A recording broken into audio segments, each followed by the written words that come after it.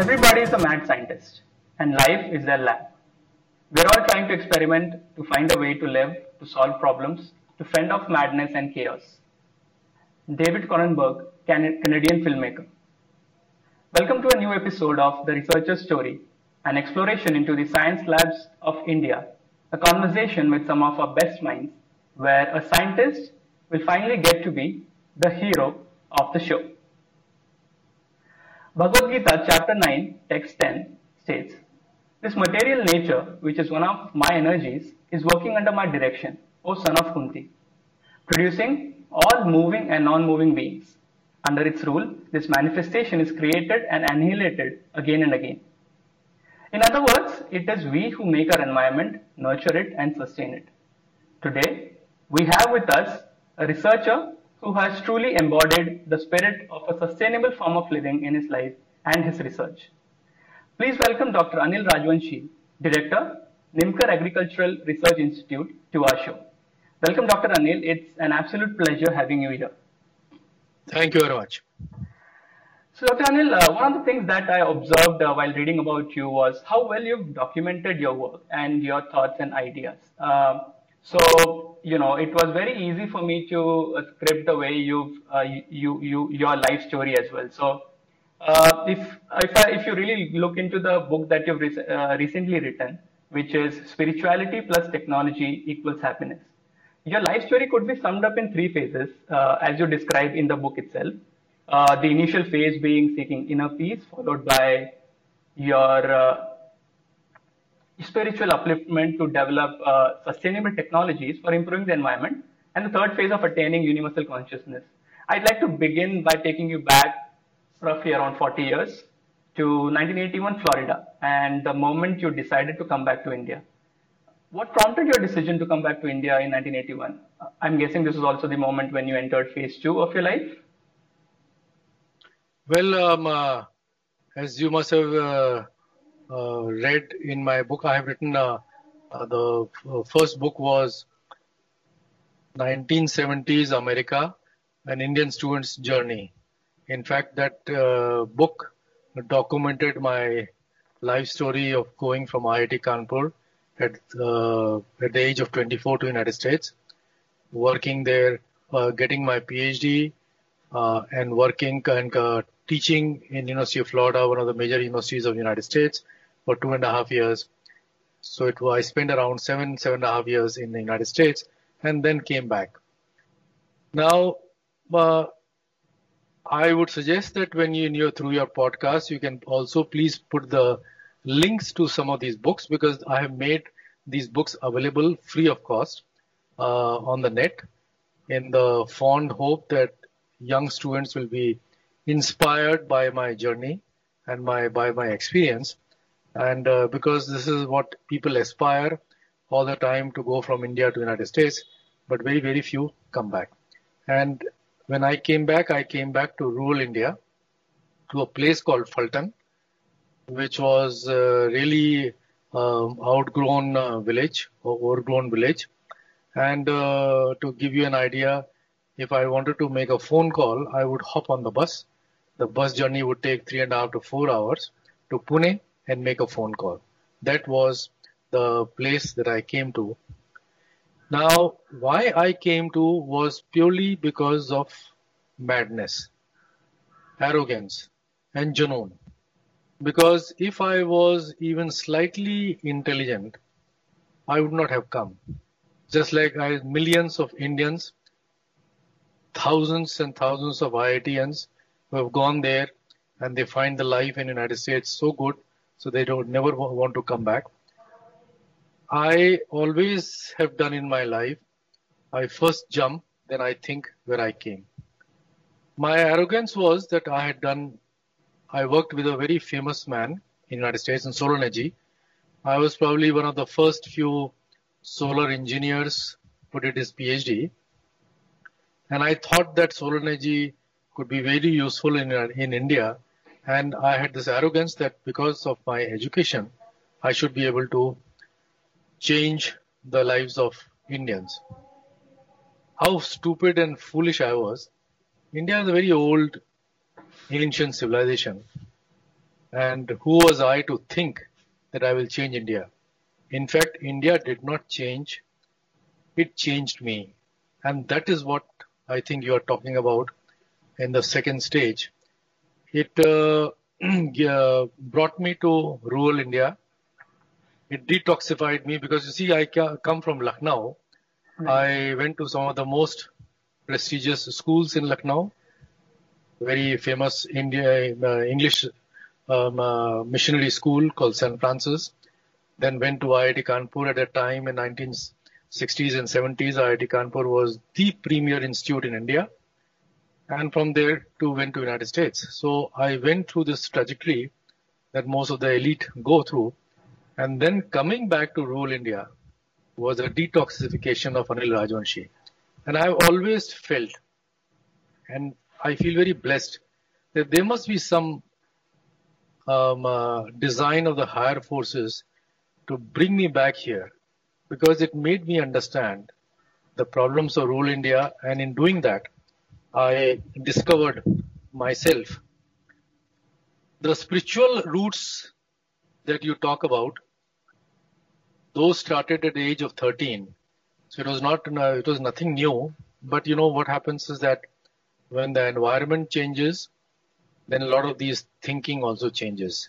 True. And if I had continued in the United States, probably that spirituality would have gone in the back burner. But I came back, and then I started again rediscovering my spiritual roots, which I had discovered at the age of 13 and practiced for almost 4 or 5 years. So this is my story. And I always feel that if you have the genoon or the passion, then any adversary circumstances, you can make it into a positive thing, because ultimately the happiness is a state of mind. And if you create conditions by which you feel happy in doing something about which you have a passion, then other pinpricks simply go away. The problem arises when people are not sure of themselves and they keep on riding on two horses. They keep, for example, there were quite a number of my classmates and others in the United States who wanted to come back. They came back, but in 3-4 months, they got frustrated and they went back again. So this is my story. Right. And I'm also understanding that it's probably has to do a lot with the phase one that you talk about, right? Where it's about seeking inner peace in the first instance, and that really strengthens your ideas and your thought process, which can Yeah, but really the help you understand. inner peace also, Suraj, does not come in a flash or by putting on the switch. Right. It's a long process. And that is what I try to teach, or at least I try to lecture on to students of IITs and etc. That this should start during your school days and during your college days. Right. And unfortunately, you see, fortunately for me, I was exposed to some of these things. My father had gone to jail with Mahatma Gandhi, so there was some element of idealism there. At the same time, I read extensively. I was a great voracious reader, and extensively on the spiritual ideas of India and also about the history. So once you have that, then you can go deeper into things. And when you go deeper into things, then you can have inner peace. If you're all the time interacting with people through SMS and Facebook and other mass media, you never have the time to think, reflect, or contemplate. And when you do not have the time to think, reflect, and contemplate, you will never get inner peace. Because you are just like an animal, you react. Humans, with their huge brain, have the power to reflect and introspect. So that is what I would like through your podcast for the youngsters to understand, that you need to have time for yourself. You need to introspect. You need to think what you have read rather than spending all the time in reacting to mostly nonsensical SMS and other things. That's really true and very much a necessity in these days. Uh, now that you came back to India with your qualifications and all the knowledge that you had gained in the US, you joined an institute called NIMCAR Agricultural Research Institute, right? Yes, yes. And you've been there for the last close to 40 years. And the institute itself has been doing a lot of work in agriculture, renewable energy, and animal husbandry. Can you tell us more about the work that the institute does and what are the current projects that's being worked upon? See, this institute was started by my wife's father. In fact, that was also one of the reasons why I came back to Fulton. I could have gone to any other place. We both of us wanted to come back to India. Okay. There was nothing here. It was mostly a flat piece of land when we landed from United States in 1981. But then we said, as a Janoon, that let us do something. So basically, there were just one small building, and the farm was there. Right. And so basically, we made the buildings, so many things. So it's basically like setting up a new institute. Now the question is that the idea was, it was started in 1968 by Mr. Nimkar, my wife's father, and the idea was to have research for the farmers on whatever is grown in this area. So when I came back, then I said, besides research in agriculture, we should also work in renewable energy, especially solar and biomass, because biomass, this is an agriculture area. So agriculture produces biomass. And the idea was, how do we utilize that biomass for producing energy? And that was the genesis of all the renewable energy work that we did. The focus has always been in our institute to take the problems of local problems, and then you can always expand on those local problems for national and international. So in agriculture, we worked a lot in cotton, and we were the pioneers of cotton research in India. Our cotton one variety was sown at one time on a very large scale. Then we started working on sorghum, because most of the farming in India is done by small farmers who are very poor. And unfortunately, the present agriculture, present dispensation does not give a damn about the agriculture. They have made the farm bill and etc. But it has a signature of industrialists and total not taking into account anything from the poor farmer's perspective. So we said we will work for the crops which the poor farmers produce and develop better crops so that their income could be increased. Right. And so we worked in sweet sorghum, we worked in safflower. You must have eaten or some safflower oil. That a major portion of that safflower oil comes from our variety, Nari NH1, Nari S, NS6, etc., etc. Now, so these are the things that we have been doing. Now, when you see through your podcast, I would also like to tell your students or whoever are going to work that the biggest tragedy in India is some of the poorest or the least important people get into agriculture. Anybody, when they are going into after college, they want to all go to engineering or medicine or law or MBA, etc. But nobody wants to get to agriculture. I feel that there's a great need for engineers and scientists to get into agriculture. And that is what we are doing here. When the farmers produce their crop, you don't get too much money by just selling the crop.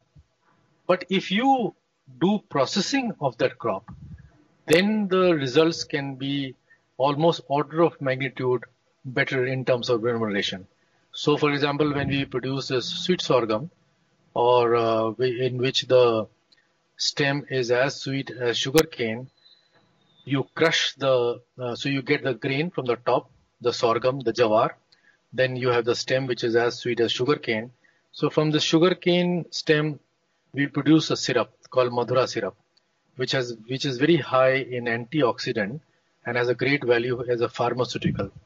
So by setting up a small plant, the remuneration goes by almost 10 times. If the farmer would have sold the bare plant to somebody, he would have gotten X rupees per kilogram. By selling this syrup, he gets almost 10x rupees per kilogram, the same kilogram. Right. So that is what we are doing now. Engineering, agriculture. So that is what is in the agriculture area. Another very interesting in agriculture area we do, especially in Maharashtra, Karnataka, Andhra Pradesh, etc. There are large number of shepherds and large number of people who keep goats, because the animal economy is also very useful for the small farmers. So we have set up a first class artificial insemination genetic process by which we produce better variety of sheep and goats to double the income of the small farmers. And so we inseminate with a better variety. We identified a FECB gene, which we are introducing in the sheep so that doubling takes place, because when a sheep gives birth, it gives only to one kid. But with this FECB gene, it gives to twins. And for most of the farmers, this is what increases their income. Right. So these are the type of things that we are doing in agriculture. And you can see in our website all the awards that we have won.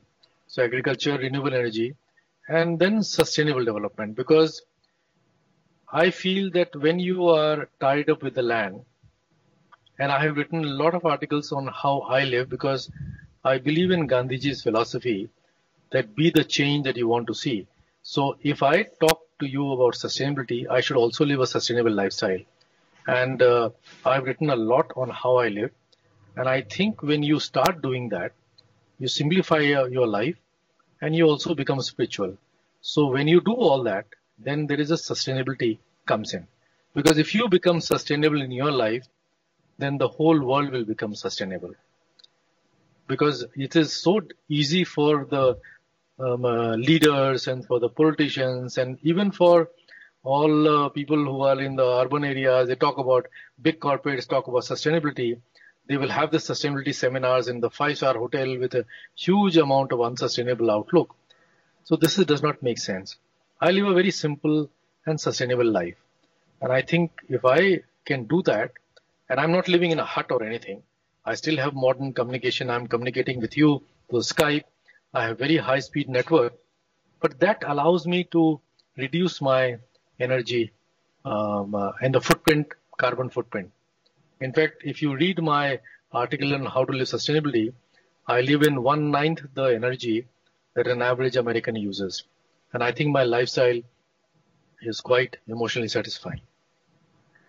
True. And it's really interesting to see the kind of work that's going on in the institute. But I would also, think that it will be very difficult to run a non-governmental, non-profit research center, especially in rural India, right? It wouldn't be a cakewalk for sure. So, what are the challenges that you face, in terms of finances Where the biggest challenge is now the present government, who wants to destroy the NGOs, which is a very sad thing, because NGOs really do a lot of work. And, we are a very unique NGO in the sense that we are the, probably you can count on one hand, those NGOs which do very good research and development and in science and technology, affecting the lives of rural population. And those are the type of NGOs which are required very much, because government labs, government huge funding for their government labs, they talk a lot about rural areas, but they don't know a damn thing about rural areas. They all live in big cities. They get their fat salaries, and they think that they know everything about rural areas. You have to live in a rural milieu, in a rural setup, and I think such NGOs are very much required. Now, the biggest challenge in running any NGO is the finances. When I came back from the United States, the government of India was very kind to us. So anytime I wrote a project, it was funded. So that helped a lot. Nowadays, it is very difficult to get funding from government of India because government of India is giving mostly funding to their own labs, the government institutes, and the universities because they want to have a total control. So this is something which is always a very, very, very major challenge. Now, CSR funding is available, and we are very fortunate to have CSR funding from Bajaj Group. But Bajaj Group is very special because from the Jamnalal Bajaj, they have a desire to help the rural areas. And I'm sure that there are other organizations who also would like to help through the CSR. But what is happening now with this government's insistence, the CSR money, a lot of it is going to the PM Cares Fund. So once that starts happening, then the funding to small NGOs like us will dry up.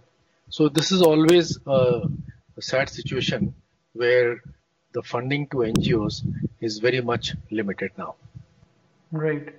Any other challenges in terms of the product development, because it requires a good team and a proper research lab to come up with these new varieties of crops that you're talking about, right?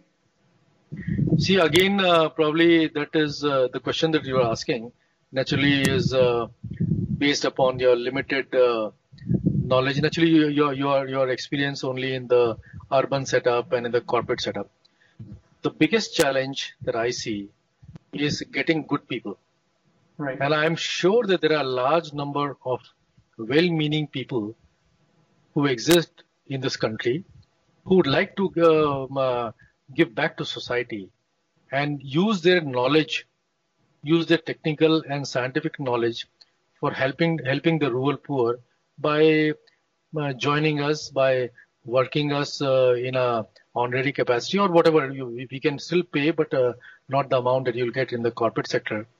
And so those are the type of people that I need. I don't need money. Money will come. If I have good people working on great projects, producing novel solutions, money will come. So that is the biggest challenge. And that through your podcast, that is what you should, because you see, I go all over the country. I talk to a lot of students. They all are inspired. They want to do something. Immediately their family tells you, where the hell are you going? What is a packet? All of you work I'm sorry to say, but sometimes the truth is harsh, but all of you work for the packets. Money is important, but not the whole thing in life. You understand, Suraj? Yeah, of course. So that is what is missing. If there are people who want to do something worthwhile with their life, 2-3 years is not too much to ask for. I have 3-4 engineers. They have come. They are getting much less than what they would get in corporate sector, but they want to do something wonderful. And for 2-3 years of their life, they learn so much, and hopefully will do wonderful things later on in the life. So as you asked me in the last question, what is my, what would your message be to all the budding researchers, right? Yeah, of course. That's something that's very much important, and all of us are looking forward to your message as well. Yeah, so my message is this, that please do whatever thing you have a passion. In fact, if all of you look very closely to what you are doing, 90% of the times you are just doing things because you want money, because you want something. But very few of you do work on the passion. So the first thing is to identify your passion. Secondly, when you start having a passion, then naturally you start thinking deeply. And when you start thinking deeply, then you start questioning a lot of the value system. And when you do that, then you start thinking about how would you like to give back to society. And this is what I personally feel that each one of us should do. Because when each youngster gives back to society, this country will become a great country. It will not become a great country by slogans, by so-called leaders. It will become great country by individuals who would like to give back to society, irrespective of and what people say. But you just try to help in whatever way you can by giving back to society. And in fact, one thing one can do, just 1% of your time, 1% of your time, if you decide to give back to society, slowly it'll add up huge amount. Right. You are busy all the time, 99% of the time, but instead of spending time in frivolous activities, just 1%. And it will give you a lot of discipline. It will give you a lot of confidence to do something wonderful, and it will give you happiness. That is true. Doctor, apart from having passion, I also feel it's also important that we learn how to deal with the failures that we face, right? And as a researcher, you would know this for sure that research isn't easy. A good product doesn't come out in a day's time. So if you're conducting experiments, I have done experiments, and it's understood that 95% of the times, more or less, your experiments fail. So how do you cope with these kind of failures that you face, and on a day-to-day basis? And if I have to ask you, how does a day in the life of a researcher would look like? Well, right now I'm 70 years old, so you are asking me things which I did 40 years ago. See, the question is that if you have a certain depth in yourself, which comes through the spirituality or etc., then you take some of these failures in stride. You move on to new thing. You try to look at a certain perspective. A lot of my people who are with me, they were not very happy with the failures. But then that is where my job was to goad them, to tell them that we can do something better and etc. But the most important thing in a researcher's life is, if you have depth, if you have the ability to think deeply, then you can analyze it in a much better form. If you are very, and that comes with attention deficit syndrome. If you cannot evaluate and contemplate and introspect, then you can become very depressed, despondent, and that is not the place for the researchers. Research is just like yoga. You just have to continuously be at it. You have to continuously keep on prodding. You have to find the ultimate truth, which is a long drawn process. So researcher is not meant for people with a soft heart.